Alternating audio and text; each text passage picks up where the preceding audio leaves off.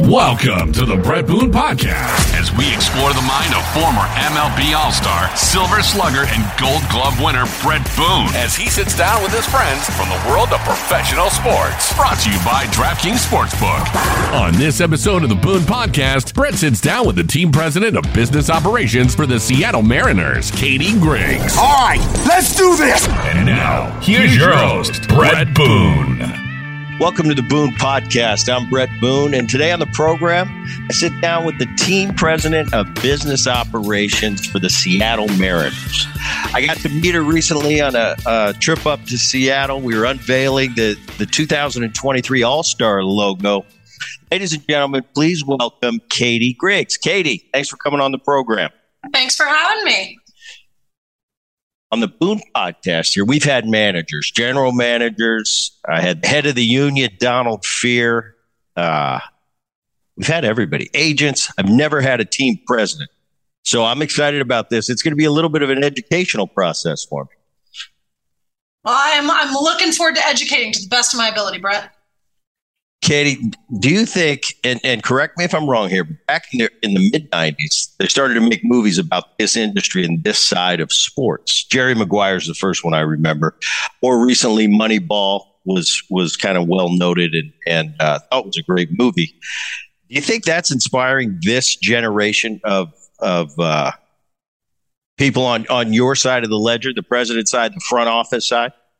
I don't know about inspiring, but I think it is something that's raised awareness about all of the different ways you can work in sports. Obviously, a small number of people can go on to become professional athletes or work as managers or trainers or a lot of the roles that you traditionally associate with sports. But I think movies like that have shown a spotlight on all of the different ways people can be involved, even off the field. All right, get to your childhood. Catie Griggs, what was Catie like as a little girl growing up in North Carolina? Probably crazy and a pain in the neck. I spent most of my childhood outside, right? I lived in a neighborhood in Raleigh, North Carolina, where there were a lot of boys. There weren't a lot of girls. And as a result, there were always sports around. I played Little League with the guys until I was probably 10 or 11 or 12, somewhere in there. But right behind my house, our neighbor had a batting cage with a pitching machine, and it was sandlot style baseball all the time. So, it was something that was a large part of my life. But realistically, if I wasn't working in school, chances are I was running around like a crazy person somewhere outside doing something. And getting ready for this, dude, I was reading up about you. Really interesting. I mean, you were homeschooled. Yeah. And you entered college at the age of 14, which blows me away. In the Boone family, we've got a bunch of USC grads, but then, and they kind of give me a hard time about it. Dad's a Stanford grad, and my son recently graduated from Princeton. So they kind of make fun of Aaron and myself for just being USC grads, but you took it to a different level. You're starting college at 14. Take me into that world, because I couldn't imagine. I remember when I was 14, I was a freshman in high school. And I remember trying to navigate that. You're starting in college. I want to know what that was like. It was different. It was different. I got very good at avoiding the question of how old are you? It was something where, because I had homeschooled, turns out math is math, French is French. And it got to the point where, my parents they don't speak French. And, from a math standpoint, I wasn't working to learn from them. So talked to the folks over at NC State, and they were willing to let me come and take some pre-calculus and French and see how it went. And short version is it went really well. And so after that first semester, I think my second semester, I took calculus, French 2, and rock climbing, diversified a little bit. And then after that, I was there more or less full time for the next 3 semesters before I shifted out and headed up north to Dartmouth. How'd you get to school? That's a great question. So it's my parents would drive me, because I obviously was unable to drive myself, and we didn't live close enough for me to get there otherwise. But I definitely did the cool kid thing of, I think they dropped me off, without exaggeration, a half mile away from campus, because I was horrified that someone was going to see my mom or dad driving me. So, my parents drove me. It was the cool way to get to college. You didn't it's not like you had any peers. It's not like, Jenny's mom can can take us if you can pick up, Mom. I mean, you're the only one. Your buddies are all going to high school. You're at college. It's true. It's true. But all my friends at college didn't know any better. So my key was to do the best of my ability, keep it to the point where folks just thought I was a freshman like them. So I spent a lot of time trying to keep my head down. It's like Doogie Howser. A little bit. Less medicine. Durham Bulls. You ever go to Durham Bulls? I went to a lot of Durham Bulls. Did you? I did. That was my team growing up. So, it was funny because when I was there, they were still at the old Durham Athletic Park, which, you could see in Bull Durham. And I played there, Catie. It's an amazing ballpark. My favorite parts of it were, for me, going to Durham Bulls game was freedom. And I know that sounds cheesy and cliche, but I remember being a little kid, like 6 or 7. I'd go with my dad and, I sort of had free reign, right? It was a small park. His logic was if anyone tried to mess with a little girl, a bunch of guys would be all over him in 3 seconds, which is right. But going to the ballpark, it was, watching the home runs, which if they were hit properly could shatter one of the abandoned factory windows behind it. You learned very quickly that I didn't want mom and dad to park too close to the, right or left field lines because foul ball would go and shatter your windshield. We had a few friends who had that happen to them, but it was fun. It was a lot of fun. And then they built a beautiful minor league ballpark, when I was in my, teenage years, and frankly, it just wasn't as much fun. But no, I ended up growing up there, saw, I don't know, probably hundreds of Durham Bulls games the time I was growing up. Durham Bulls, yeah. Obviously, the Costner movie put it on the map, but and to this day, because I'm pretty critical of movies, and especially sports movies, and really especially baseball movies. But Durham Bulls, that movie, I think it kind of encapsulated what minor league baseball is like. The best I've seen so far. I mean, it was pretty true. Everything they did. I remember I signed in 1990 with the Mariners, and we were in that league. We were in Peninsula, Virginia, and Durham was in our league, so I got to play in the old stadium. Fast forward to, I believe it was 2008. I had been out of the game for a year and I was going to make a comeback. That midlife crisis hit me. And I said, I'm going to play one more year. And I signed with the Washington Nationals. And I wasn't ready when spring training ended. I wasn't ready yet. So I went down to AAA for a couple weeks. And we went to the new Durham Stadium. So I'd come full circle from 1990 and then 2008. So I know exactly what you're talking about when you say both ballparks. Second ballpark is a lot bigger. It's tougher to hit a home run in. It's a nice ballpark. So here, give you a fun Bull Durham story. So when I was little, my missed chance at stardom is I was supposed to be an extra in Bull Durham.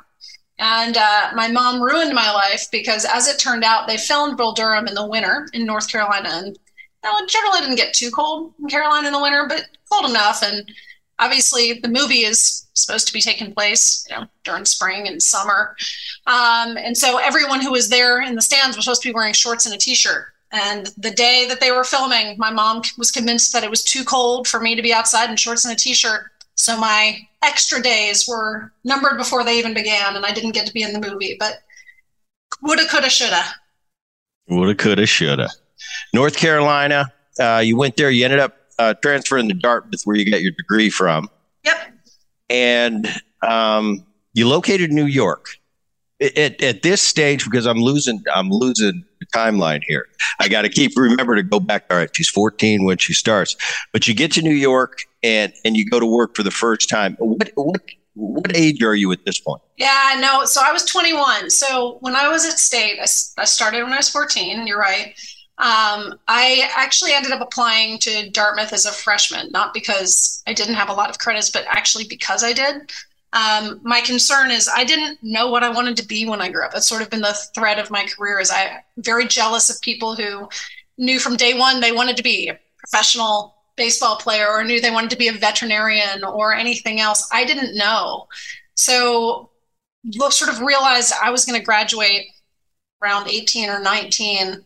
And I didn't want to go to med school. I didn't want to go grab a PhD in anything. I thought I wanted to work in business, but didn't know where. And thought with probably decent reason that no one was going to take a 19-year-old terribly seriously in the workforce. So I started over. I had a unique and different educational experience growing up, and I wanted to have 4 years of quote unquote normal college. So when I got to Dartmouth, I was 17 and graduated when I was 21. And that's when I moved to New York.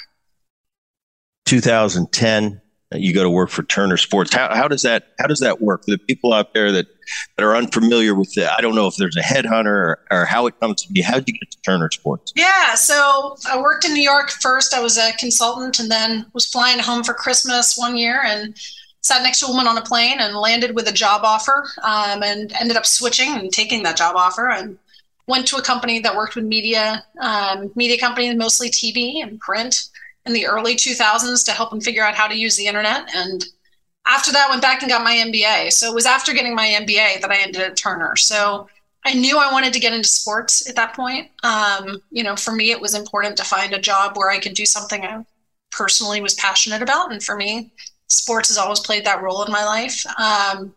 So I knew I wanted to work in sports. Because I had media experience, it seemed slightly easier to get over the hurdle of not having worked in sports, if I could say I've also already worked in media.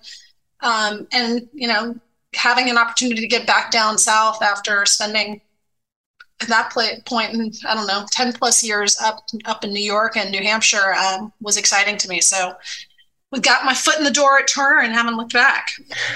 How about that? We all watch, Turner Sports. Everybody's familiar with that. Cable TV. Take me a little bit behind the scenes of okay, you show up. What's your job? What are you in charge of? I was a manager of something. I don't even remember what it was at that point. But basically, my job was doing media rights negotiations and cross-platform content strategy. So thinking differently, really, it's if you've got the rights to, we'll stick with NASCAR as an example, because they did at that point. They had digital rights. They had TV rights. What do they want to put on the website? What do they want to put on different social media platforms? What do they want to put on the app? What should be on TV? How do you think about getting the right information to people in a way that they actually want to engage with it? So spent a lot of time doing that. And then anytime, media rights came up, like I remember working on, World Cup. I remember working on NHL the first time around. They've got it this time. Doing the math, figuring out, all right, well, how much would it cost to produce the shows? How much do we think that we could get from commercials or sponsorships on top of it? And basically, how do you make the business model work? And based on that, how much could you afford to offer the different leagues or conferences or what have you? So I had a phenomenal experience there. I got to learn a lot about the business. I got to work with a lot of different sports properties and a bunch of amazing creative people. But I did a lot of different things during my time there, but that was where I got started. And recently, there's realignment going on. The USC, UCLA going to the Big Ten. I'm hearing big numbers out of Fox. And what are you thinking of all this right now? Me, just as a USC grad, I'm thinking, I put myself back into my college years playing baseball. And wow, now our travel changes quite a bit. That's what the athlete in me thinks of. But obviously, without knowing what's really going on, being a layman in this field, I'm thinking, well, it must be good. There must be a lot of money being made by these universities to just pick up after just having this, forever track record of being Pac-10, Pac-12 schools, and all of a sudden going to the Big Ten. And it seems like the whole landscape of college sports is kind of changing. Yeah, no, I think it's a really interesting time for college sports. And, I'm obviously on the outside looking in at this point, but when you're looking at the dollars that are in play, the interesting thing about sports is it is still one of the few sort of live appointment viewing programs. Because if you think about the way that people are now watching TV, a lot of it is Netflix or Prime or different streaming platforms where you don't have to tune in Tuesday night at 8 p.m. anymore. So if you're an advertiser who's looking to get in front of these different groups and have time-specific programming, or you're looking for a large group of people who are all going to be engaging at the same time, sports still presents a really unique opportunity. And so, I think there's a heightened premium on quality content that has strong fan affinity and people who are going to want to tune in. And the reality is there are only so many different platforms that can afford to pay those dollars. But for those platforms, look, if you've got something where there's a big crowd of people who are going to want to tune in a world that's getting increasingly fractured, that's worth something. And it is 1.1 something, 1.1 billion somethings in the case of right. And I was thinking about that too. I'm thinking I've been in some pretty, high level negotiations, doing my contracts and stuff like that. But then I'm thinking Catie's been in, and we're negotiating billions of dollars now. So it's a different, it's just a whole different animal for me. But no, very definitely interesting. In 2015. You leave Turner Sports, and I know some of your traits are. I think you explain yourself as impatient, but it seems to me you're going to future sports and entertainment. Correct me if I'm wrong on that. But it seems like at this point in your career, is that a risk? Or is that something that you had calculated? Said, no, this is where I want to go to the next step of my career. Yeah, no, it's a good question. I think it's a little bit of both. I love growing things, right? I love finding new opportunities and figuring out how do you create something that has value and growing it. And, for me, part of it is growing myself, right? Taking new chances, learning new things, working with different people, and figuring out how do I build on the skill sets and experiences I've had to do more. I had an incredible experience at Turner. But really, this was an opportunity where, unlike Turner, which obviously is a very, very large company, this was coming in and effectively starting something from scratch, right? I had to learn how to sell. It was terrifying, right? I had the opportunity where it was a little bit more all on me in terms of whether we succeeded or failed. We had 0 clients when I started. We had 30 some odd when I left. We had 0 employees when I started. We had a lot more than 0 when I left, but it really was an opportunity for me to build on everything I'd learned at Turner and the extent to which I understood how the media landscape work, how sponsorships work, how different companies think about media and media not only in the United States but all around the world, and what does that mean, and how do you grow it? And sort of, it's a challenge. Can I do this? And I had some really amazing contacts over at Octagon, which is part of the Interpublic Group of companies, which is a agency group, and they were willing to give me a chance. And so for me, it was the opportunity to go and work alongside some people that I highly respected and frankly put my money where my mouth was and see if I could figure it out and do it. And it went really well, but it was a lot of fun. And going back to when you said you were coming out 19 years old, and you thought, I didn't have that dream of, I don't know what I want to do. I know I want to keep going, and the education was so unique in itself. But now you're getting to a point in your life. It's 2017, and obviously what you had done at the sports consulting firm was you had impressed some people. Because in 2017, Atlanta United calls and they hire you. It's an expansion team. But now going back to when you were 19 years old, you're thinking, all right, it's starting to come together. I know growing up, you loved sports, you loved baseball. I think you played soccer and basketball. Now is it kind of coming together for, wow, now I'm here. I'm going to be running a major sports franchise. It's really funny. I don't know that I ever thought about it like that. And even skipping ahead a little bit to the Mariners, I get asked a lot, did you always know you wanted to be a Major League Baseball team president? And the answer is no, because it never even occurred to me that was an option. I think Atlanta United, it was a little bit of the same. So to your point, in 2017, Atlanta United started before I joined. So they played their first games, I believe, in March of 2017. I joined later that summer before they moved into Mercedes-Benz Stadium. At that point in time, so I'd been living in Atlanta since 2009. I guess my son was a year and a half old at that point in time. Atlanta had become our home. And I've had the really distinct pleasure of getting to go to a lot of different sporting events over my life. And I remember going to the first Atlanta United game. They were playing over at Georgia Tech when they first started because the stadium wasn't ready yet. I went there as a fan.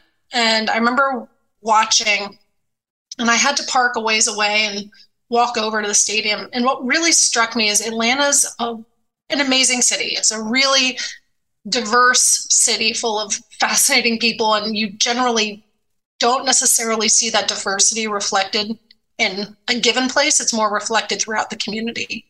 But walking to the Atlanta United game, I remember going through some tailgates, and I saw for the first time, and I guess at that point had been this 7+ years I'd lived in Atlanta, I felt like I saw the entire city coming together. You know, it was Black, it was white, it was old, it was young, there was English, there was Spanish, there were all sorts of other languages. And, you know, sports' ability to bring people together around a shared passion is something that, you know, at that point in time, was a relatively new mom. You know, I wanted to be a part of that. And so when I got the phone call, I'm not convinced I was terribly qualified, but apparently someone else thought differently. But it really did come down to, it was a chance to be a part of something that on its best days brought a community together and brought people joy. And you can't ask for much more than that. At least I couldn't. You know, recently on the show I had Pat Gillick on recently, and Buck Showalter. In different capacities, they were both a part of expansion teams. Buck back in the day with the Arizona Diamondbacks, and Pat with the Toronto Blue Jays. And being that Atlanta United, it's an expansion team. Were there any special challenges to that being an expansion? You know, it's interesting. So admittedly, I joined halfway through their inaugural season, and the team had done an incredible job of launching the brand. But I think one of the things that's interesting when you're in the expansion side, and it's different than here at the Mariners or with a more established team, is it's a good thing and a bad thing, right? You start with a white sheet of paper. Now, the advantage of that is there are no artificial constraints, right? You can really think about how do you want to do things, and as long as it's permitted within league guidelines, and you can do it, right? Because you're not having to work with legacy. You're not having to work with this is the way things have always been done, you know. But the flip side of that is, you know, you don't have the brand to build on. You don't have the fan base that's already there and established. You really have to start from scratch. And so I think, you know, from my standpoint, the experience I had working on working on the expansion side, you know, it was a tremendous amount of opportunity, a lot of blue sky thinking, but also it required that you be paying close attention and be prepared to pivot quickly, because, you know, we were building that base set of knowledge. We were learning what our fans liked and what our fans didn't like live. And so we had to be prepared to change very, very quickly because we didn't have those established norms yet. Won 2019 named Team of the Year, and you set attendance records. And it seems now that the kind of the path you're on, it seems like, okay, here's the next thing. And you humbly put it, like you said, you didn't know if you were qualified. Obviously, someone at every step of your career flight, they're noticing something. And now all of a sudden, it's 2019. Now we're getting to the Mariners, what is that, 2021? Yeah. You get a call from the Mariners. First thought. First thought was, they must be wondering who I know and looking for recommendations. It didn't occur to me they actually wanted to talk to me. So that was the first thought. Once I got through and realized that they actually wanted to talk to me, it really was, you know, Seattle is a city that had always been on my list and my husband's list of, if we were to move, Seattle was a city we would be excited to move to. You know, like I said, I grew up watching baseball, grew up playing baseball, loved the sport. And I think, again, similar to what we discussed around when I made the decision to leave Turner and join Futures, or made the decision to join Atlanta United and left Futures. The reality is this was another chance to learn, right? This is something I'm passionate about. This is a team where I believed in the ownership group. I had a great conversation as things went on with Jerry and understanding how he's wired, what success would look like for his side. Is this someone with whom I felt I could have a productive and positive work relationship? Because that's absolutely critical for this type of role. And I believe in the direction of the team. I thought that there's tremendous opportunity here in Seattle. It's a fantastic brand.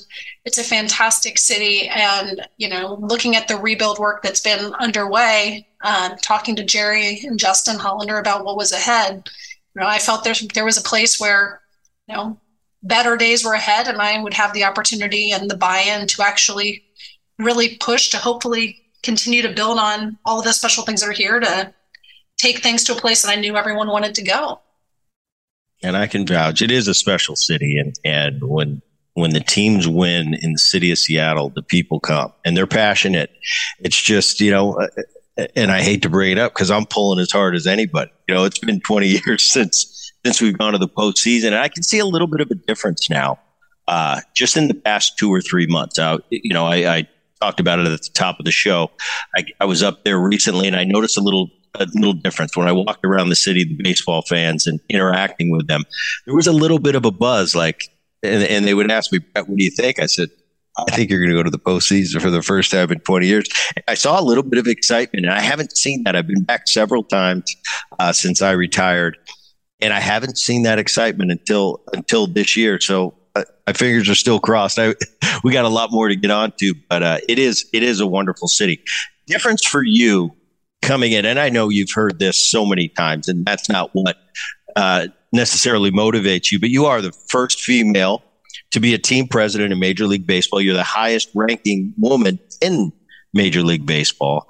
And a little bit of a difference from coming from Atlanta United, where just the overall the schedule. All of a sudden, it's 162 games. Does that change? Are there more challenges to that? Because it's not like a football season. It's not 17 weeks. I'm a little jealous. I'm a little jealous of that. No, there are definitely a lot of baseball games. I think in terms of, I'll give you the pros and the cons. And I mean, you've obviously lived this, so I suspect you've got an opinion on it as well. From my standpoint, the absolute best thing about having 81 regular season home games is it's 81 chance for us to go out and learn and do better, right? You don't have to figure out, hey, is this something that works? Is this something that didn't work? Is this something that our fans like? Is this something that didn't? And then wait a week, 2 weeks, 3 weeks, or God forbid a season before you can do something about it, right? We have an opportunity to have a really dynamic live learning laboratory that, executed to the best of our ability means that we'll constantly be striving to actually better serve the needs of our fans here in Seattle and the broader Pacific Northwest region. So for me, that's really fun and exciting.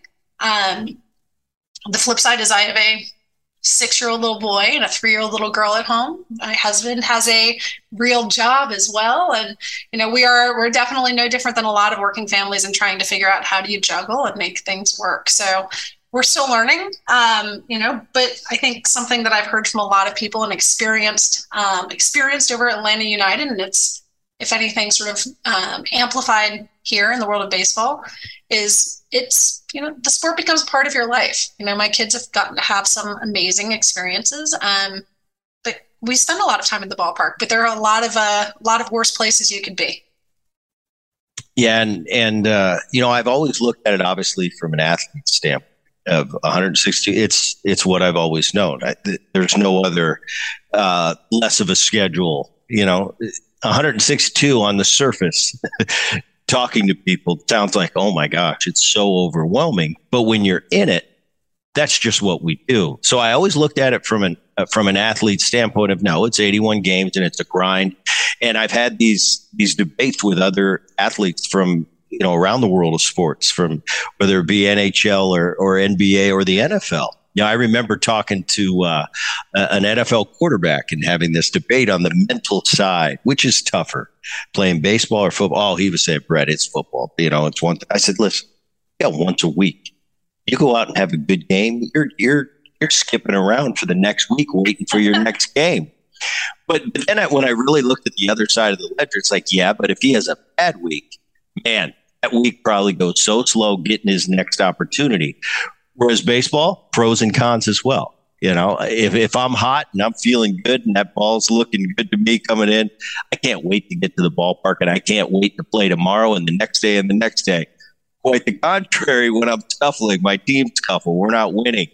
Oh, it's like going to that ballpark. It's like, oh, I have to go again. And there's no escaping it because it's today and it's tomorrow and it's the next day and it never goes away. So I guess there's pros and cons.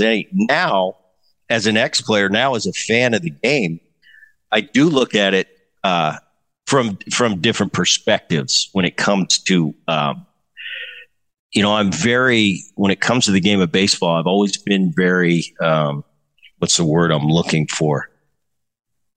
I don't like to change many things. I think, it's when I played, this is the way we played, and I don't want to change this, and this. Well, all of a sudden now, as the days go on and I get a little bit older, I look at the game as a whole and I think, wow, this is really good. I looked at the 6 playoff spots, for instance, this year, first time in baseball that we've had 6 in the American League, 6 in the National League. And I think, no, it's easier. It cheapens going to the playoffs. But then I step back and I look at it. No, this is great for the game of baseball. More cities are involved. So I'm kind of taking to some of the new changes that are coming. 2022, life moves on. The game changes. You can still keep the same game, but just move it on and make it, kind of more relative to the times. Let's talk about the fans a little bit. I know they're very important to you. I always look around. They are the most important thing. They're what makes this thing go. So your interaction. What are the things you try to do with fans? And I don't know, take me through a day of Catie Griggs. Yeah, no, it's interesting. I mean, so to your point, I think fans are the judge, right? Like fans are why everything matters. Going to an empty ballpark or an empty soccer venue, like the reality is, unfortunately, we got to see what that looked like during COVID in 2020, and it's different. The sport's still there. You still see some incredible athleticism, but the dynamic is different when you don't have the fans there to create that energy, create that vibe. And so from our standpoint, it really is about listening to them. I didn't come to Seattle assuming that everything we did in Atlanta would make sense here. I didn't necessarily know this market, didn't know the sport. Obviously, I've been a fan, but it doesn't mean that I came in knowing all of the answers. And, we've got an incredible organization here of people who care deeply about the Pacific Northwest, who care deeply about the sport of baseball. But for me, I really wanted to have a chance to learn. So I started almost exactly a year ago and was here for the last 20 home games of the regular season in 2021. And what that meant is I spent almost all of those games getting tickets in probably about 3 different parts of the ballpark per game. I went and sat, looked at the fans around me, watched from the different vantages inside our ballpark, saw what people were doing, sort of heard what they liked, heard what they didn't like, walked around the concourse, saw where people seemed to be going, getting food, saw where there were lines, saw where there were pinch points, looked at all of the data regarding sort of where did we actually have good sales, where were places underperforming, and then had 2 different basically fan listening sessions near the end of the season, where one of them was with season ticket members, hearing directly from them and just having a conversation about what they liked and what they didn't like and why they were season ticket members. And then another one with some single game buyers and people who frankly actually hadn't bought tickets in a couple of years, understanding why were they only buying single game tickets or why weren't they coming at all. And over the off season, worked with the team to come up with a strategy for how do we make things better going into 2022, no differently than, what they've been doing on the baseball side in terms of identifying those opportunities and what is it going to take to set them up for success, not only this year, but in years to come. That's what we're trying to do on the business side, right? It really does come down to how do we make sure T-Mobile Park is a place where fans feel welcome, they feel safe, they feel appreciated, and they can have a good time, and recognizing that what's a good time to you may be different than what's a good time to me, and that's okay. And it's one of the things that's amazing about the ballpark that we have here in Seattle is there's so many different experiences you can have. We just have an opportunity to do a better job of telling those stories. So a fan who's coming here for the first time can find the experience that's right for him or her. Right? And to your point, I think one of the things that is special about the number of games in the baseball season, I talked about the opportunity to learn and quickly get better. It also means that we actually have an incredible opportunity as a baseball team. We have 81 games, roughly 47,000 seats per game.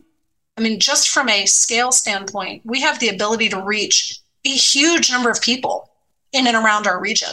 The reality is for the Seahawks, they have 8 or 9 regular season games. That's it, right? So when they're out of seats, they're out of seats. And so what that means is, prices changed accordingly just based on the demand. And that prices out a lot of people. And for baseball, because we have the number of games that we do, we have the ability to welcome in a much broader swath of people. And for me, that's something that I take very seriously and something that's really exciting as well. As an ex-player in this, when I'm playing, I think because we're caught up in the on the field stuff, I got to worry about who's pitching tonight. I got to worry about who's pitching tomorrow night. How's my swing? I've got so many different things. And at time to time, I come up into the offices at Seattle. Back then it was Safeco Field. Now, as you mentioned, it's T-Mobile Park. And I would see, it seemed like hundreds of people in the office, busy going about their jobs. And I never stopped to think, what do all these people do?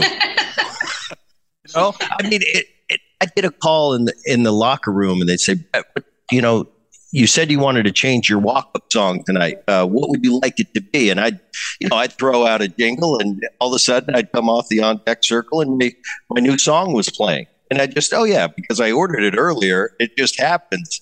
What do all those people do in those up in the front office? No, you're right. There are hundreds of people up here who are working incredibly hard every single day to ensure that our fans and our athletes in our city all have the experience that they're hoping to have. So it runs a gamut. I mean, there's so many different jobs, and this is part of what's fun about working in the business of sports is, you don't have to be a certain type of person, right? You could be a finance person where instead of working for an accounting firm, you work for a baseball team. You could be a lawyer who works for a baseball team. Maybe you're working on the contracts with players, but maybe you're working on contracts with sponsors or with your concessionaire. There are people who are working on merchandise and figuring out, what kind of T-shirts or hats are going to resonate with our fans.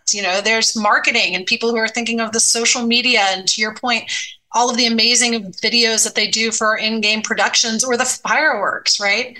But then there are a lot of people doing incredible work behind the scenes, whether it's, the chefs that are serving both down in the clubhouse as well as all our concession locations, whether it's, the people who are providing security in and around the ballpark on game days and beyond, to housekeeping. I mean, think about the square footage of this. I'm bad enough at keeping my own house clean. And this is something where you've got, a million or so square feet or more that you need to actually ensure overnight can look like, this is the first time someone's been here. Because when someone comes to the ballpark, they expect it to be clean. So do we. So it really is something where there are an incredibly large number of people doing a very, very wide array of different roles behind the scenes to ensure that, everything looks like it just happened. And when we do our job as well as we can, the result is it looks easy, right? It feels natural. Everything's working the way it should. The best news for us is when we don't hear anything. When we hear things, it generally means something's gone a little bit sideways. And when I get into this and we talk about all the different dynamics and everything going on, and you're overseeing all that, it seems like a lot. It really does. I mean, it comes down to, Catie, we were thinking about having they've got the Legends race in Phoenix, the President's race in Washington, and the famous hot dog race in Milwaukee's been there Seattle doesn't have something like that, but would people, is that how it would start? It's like they'd bring it, hey, what do you think about this? Well, that might be good. Or do you defer them? No, go talk to this guy for that. Bring that idea back. How does that go? He seems kind of cool, though. You got a lot of different things. When you're grinding on one thing for a while, it seems like you have the outlet of, this is something interesting over here. I'll get back to you a little bit later. No, my job is no different than a lot of leadership jobs. My goal is to get the right people together and give them the freedom and the resources to actually do what they do well, right? The reality is, you don't want me running marketing. That'd be a disaster. I'm not a phenomenally talented marketer. We have phenomenally talented marketers on our roll. What my job is to help ensure that all of our incredible marketers are talking to the people. Our lawyers, turns out they matter too, are talking to our ticket sales reps, or talking to our community relations department, right? To ensure that people have the full picture. Because in our business, no different than every other business, things don't happen in a vacuum. So decisions on one side of the organization can make a difference on other sides. So to your point on the president's race or general mascot race, something like that. Well, if you choose to do something, might make sense. That's wonderful. But there could be implications in terms of, okay, well, that now impacts our field crew. What does that mean? Oh, well, we actually need a dressing room for them. Where do we go from a ballpark operation standpoint to ensure we have a place for these individuals to get ready? None of these things are insurmountable, but it does mean that it takes a lot of people working together to come up with these ideas and bring them to execution.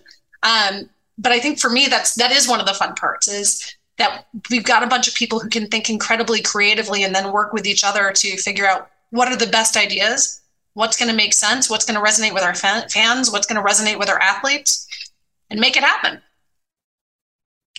Mariners, the commercials are something that Seattle kind of famous for. They always do an awesome job. Kevin Martinez kind of heads that. I've worked with him a lot through the years, and it's kind of boggling my mind. It's like, oh, you gotta. Oh, we have a giveaway on Friday. How does that come together? The beer's warm. An usher was rude to me. Who hears about that? Who has to handle that? I mean, the little things that you don't think about, they're not right there on the surface. There's a lot that goes into it. No, there's a ton that goes into it. It's interesting to your point, with the beer being warm. The interesting thing is through Major League Baseball, after every single game, they send out a survey. So a lot of your listeners, if they come to our game or games at other ballparks, have probably gotten them. We get thousands of responses after every single game, telling us what we did well, telling us places where we can improve. And, it's actually a huge luxury, because it does mean, to your point, hey, if there's a warm beer, we can go in, we can figure out, was there something wrong with a kegerator? Was it something wrong with a cooler? Did it just sit somewhere too long? But we really can dive in. And as crazy as it seems, we look at every single comment. We'll get thousands of them. We will look at every single comment and figure out, is this something that seems to be a pervasive challenge? Is this something that seems to be a one-off? Is it something we can easily fix now? Is it something we need to create a strategy that's a little bit bigger and broader to attack? But to that end, we know for a fact no one likes standing in line to wait for a beer or a hot dog, right? That's something that our fans have made very clear. And as a fan, I think all of us would agree with them. So going into this season, we worked with Amazon and launched a grab and go location where you can just go swipe your credit card on the way in, go grab anything you want, whether it's a foam finger, a beer, a Coke, hot dog, and you just walk out. You don't get stopped. You don't have to wait in line. You can just pick up your stuff and you can go. And it is something where, again, some fixes are easier than others, but we spend a lot of time and energy really identifying what are the places where, they aren't currently working as well as they could for our fans, and how do we make them better? True or false? Great homestand. Let's say you go 6-1. We'll go 7-2.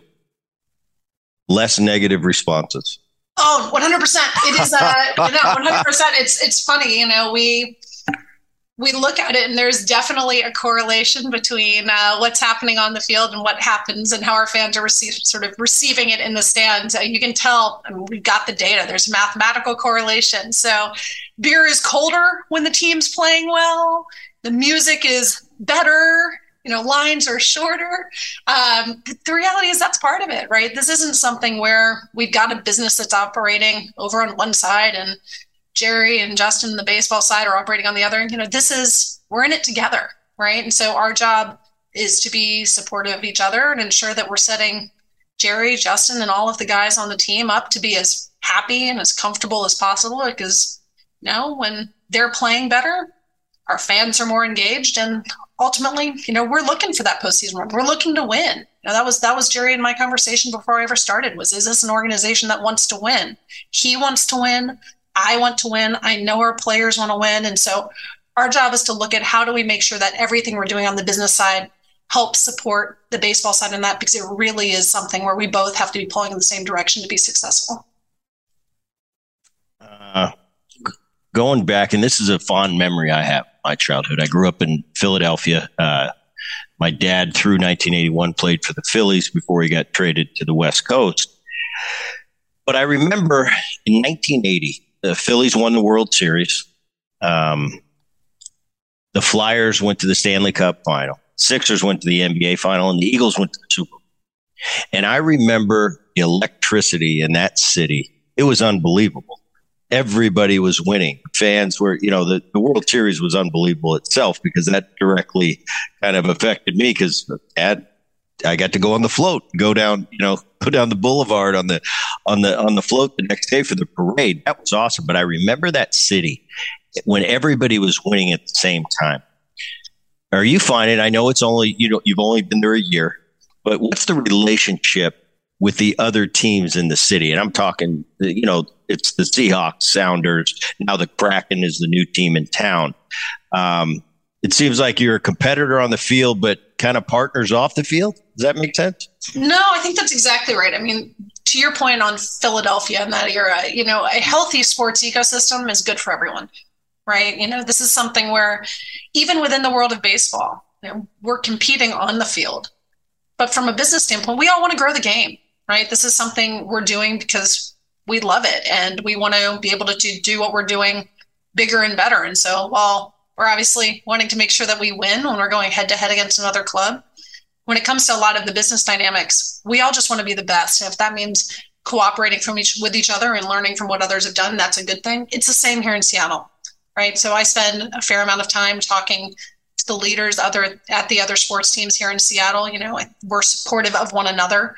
There are a couple of times where maybe you have a Sounders game or you have a Kraken game that's around the same time as ours, and people have to make decisions as to whether they go to one or the other. But for the most part, having sports fans who are engaged and excited in the community is a good thing. And it's a good thing that benefits all of us. So we're definitely partners off of the field, but perhaps competitors on the field. What's the next big thing in baseball? You see anything? You know what I was interested? I was really fascinated by. I was watching a game the other day, and it was just like on the baseball network. And it was, let's call it Kansas City against Milwaukee. I don't know what the two teams were, but I'm sitting here in San Diego, and we're talking about the technology now and how different it is now versus 25 years. 25 years ago, there wasn't even advertisement on the at the ballpark on the walls. That was just for the minor leagues. Now it's everywhere. But I'm watching those little, I think the virtual signs behind home plate, and they were advertising San Diego type products. And I'm watching Kansas City, Milwaukee, and I'm going, how the hell is this going on? Pretty cool. Now, technology is allowing us to do a lot of interesting things. I think, that will continue to evolve, how we can better serve and get content to people in a way that they want to consume it. I think that's something that's definitely going to continue to unfold. It's interesting watching my little boy and some of his friends, when they think about baseball, thankfully they think about the Mariners here in Seattle, or else I'd be in big trouble. But a lot of how they're learning about baseball is by learning about it through video games. Their favorite players may be on goodness knows what team, and it's a player they like playing with. And it's a different way of learning about the game than when I was growing up, right? And I think that's something we're continuing to work to figure out. How do we get in front of different audiences? What are the characteristics of the game that resonate with them? How do we make sure this is a game that's, all sorts of different people can see themselves and see a place for them as a fan? That's important. It's an incredible game. It's a fun game. It's something that brings communities together. And we need to make sure that we're doing as good a job as we can on the business side of elevating the personalities and the actual humans who are on our baseball teams, not forcing them to be baseball playing robots, right? Finding those opportunities where our fans can find those points of commonality or points of connection, or just, hey, this seems like a guy I'd like to go grab a beer with. Because again, as I'm sure you know much better than I, with 162 games, everyone has a bad day, right? Hopefully have more good days than bad days. But on those bad days, we need to make sure that we're setting our athletes up so our fans feel a personal connection with them, right? Recognizing that we need them to be there. We need them to be supportive on good days as well as on bad days. And a lot of that comes down to really how do we build stronger connections and highlight the amazing men that we have playing baseball on our team. For you personally, what's Catie's ideal for the future of the Seattle Mariners? World Series champions. That would be nice, wouldn't it? So it's a pretty simple answer. Yeah. No, I think, look, that is my ideal. But it really is leveraging the fact that we have incredible fans across a 5-state region. You know, if we're doing everything we can on the business side to the best of our ability, I want this to feel like a place where, regardless of who you are welcome and you can come and have a fantastic time. Because I believe that experience exists already. We just have an opportunity to even continue to refine it and better tell the story going forward. But a World Series championship certainly would help. What's it like watching a game? Nervous? Want to watch? Turn away? I know your job. We've already talked about your job is different than the baseball side, but probably equal on the interest side. You both want to win. You both want to win. So when there's a big game, a big series in town, but you're up in the booth and you're kind of thinking, well, no, I'm chatting. But one eye on the game. What's it like for you going through a game, especially when it's considered a big series or a big game?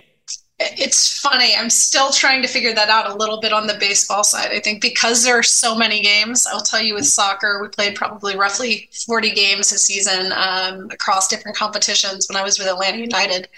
I lived and died by every single one.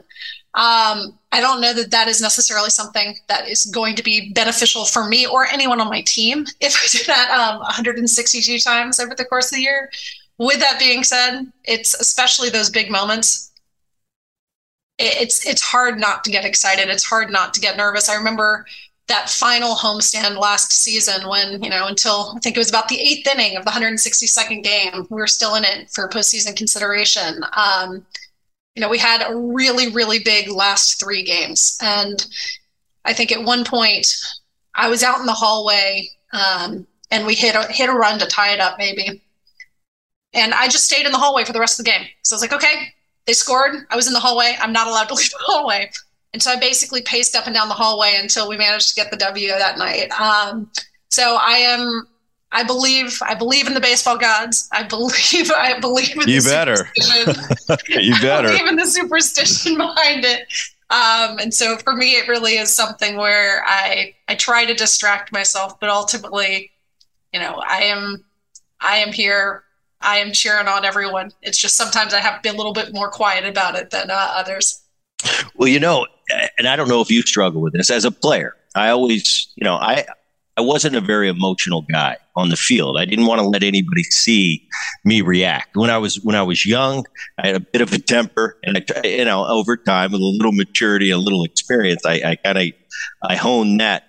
But even the biggest moments, hit a big home run at the perfect time, a walk-off hit, where inside there's fireworks going off. I always wanted to remain poised until I got back into the locker room or got back in the dugout. Now I can celebrate with my teammates, and that's great. But it's like they always say, never let them see you sweat. Well, also I didn't want to go on the other side and never let them see me get too excited. I always thought that even keel, never get too high, never get too low.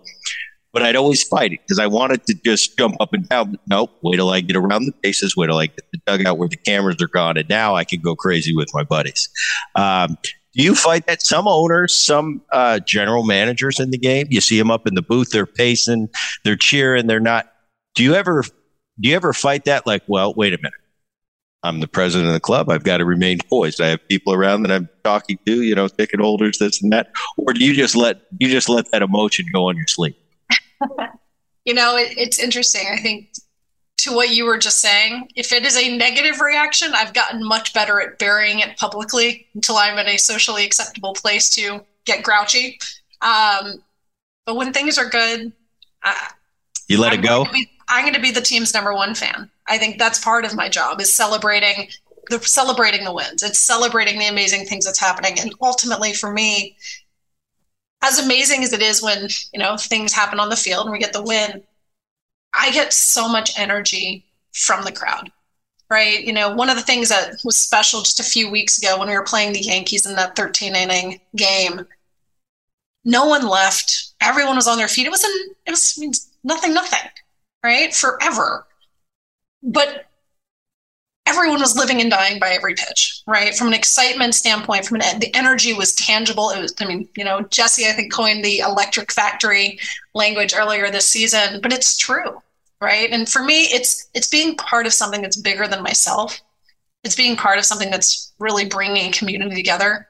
Like, as amazing it is watching someone hit a home run, get a walk-off, what have you, it really is about, for me, celebrating the wins for the team, but really celebrating the wins for all of our fans and all of our community, and seeing that all come together, that gets me super excited. So I allow myself to cheer. I just don't allow myself to get too publicly frustrated when things aren't going our way. Catie Griggs, I appreciate this. This was a lot of fun. Just letting me in a little bit and know the inner workings and what really goes on behind the scenes. I think that's cool, and I think our audience is gonna love it. Best of luck to you this year. I'm telling you, I've gone on record many times. I think this is a year we're going to get back to the postseason. And once you get there, you never know. You never know how far you can go. So it's been a pleasure. I appreciate it. And what we do each and every Boone podcast, at the end of the podcast, is we kick it to the voice of the podcast. And that voice is Dan Levy. Dan? That's going to do it for the Brett Boone Podcast. My name is Dan Levy, the technical director, producer, voice of the Boone Podcast. EP, executive producer, Rich Herrera, digital. All gets uploaded by Liz Landry. Do us a favor, share the Boone Podcast. Neighbors and friends and all those that love sports, make sure you subscribe. Never miss an episode. And while you're at it, give us a 5-star rating and share your feelings about the podcast by leaving a review on whatever platform you listen to the show. For all of us here on the Boone Podcast, he is Brett Boone. You can find him on social media at TheBoone29. I'm Dan Levy, BASS On Air. That is Base On Air, all of my social medias. Thanks for listening. We'll do it again soon. Have a great one.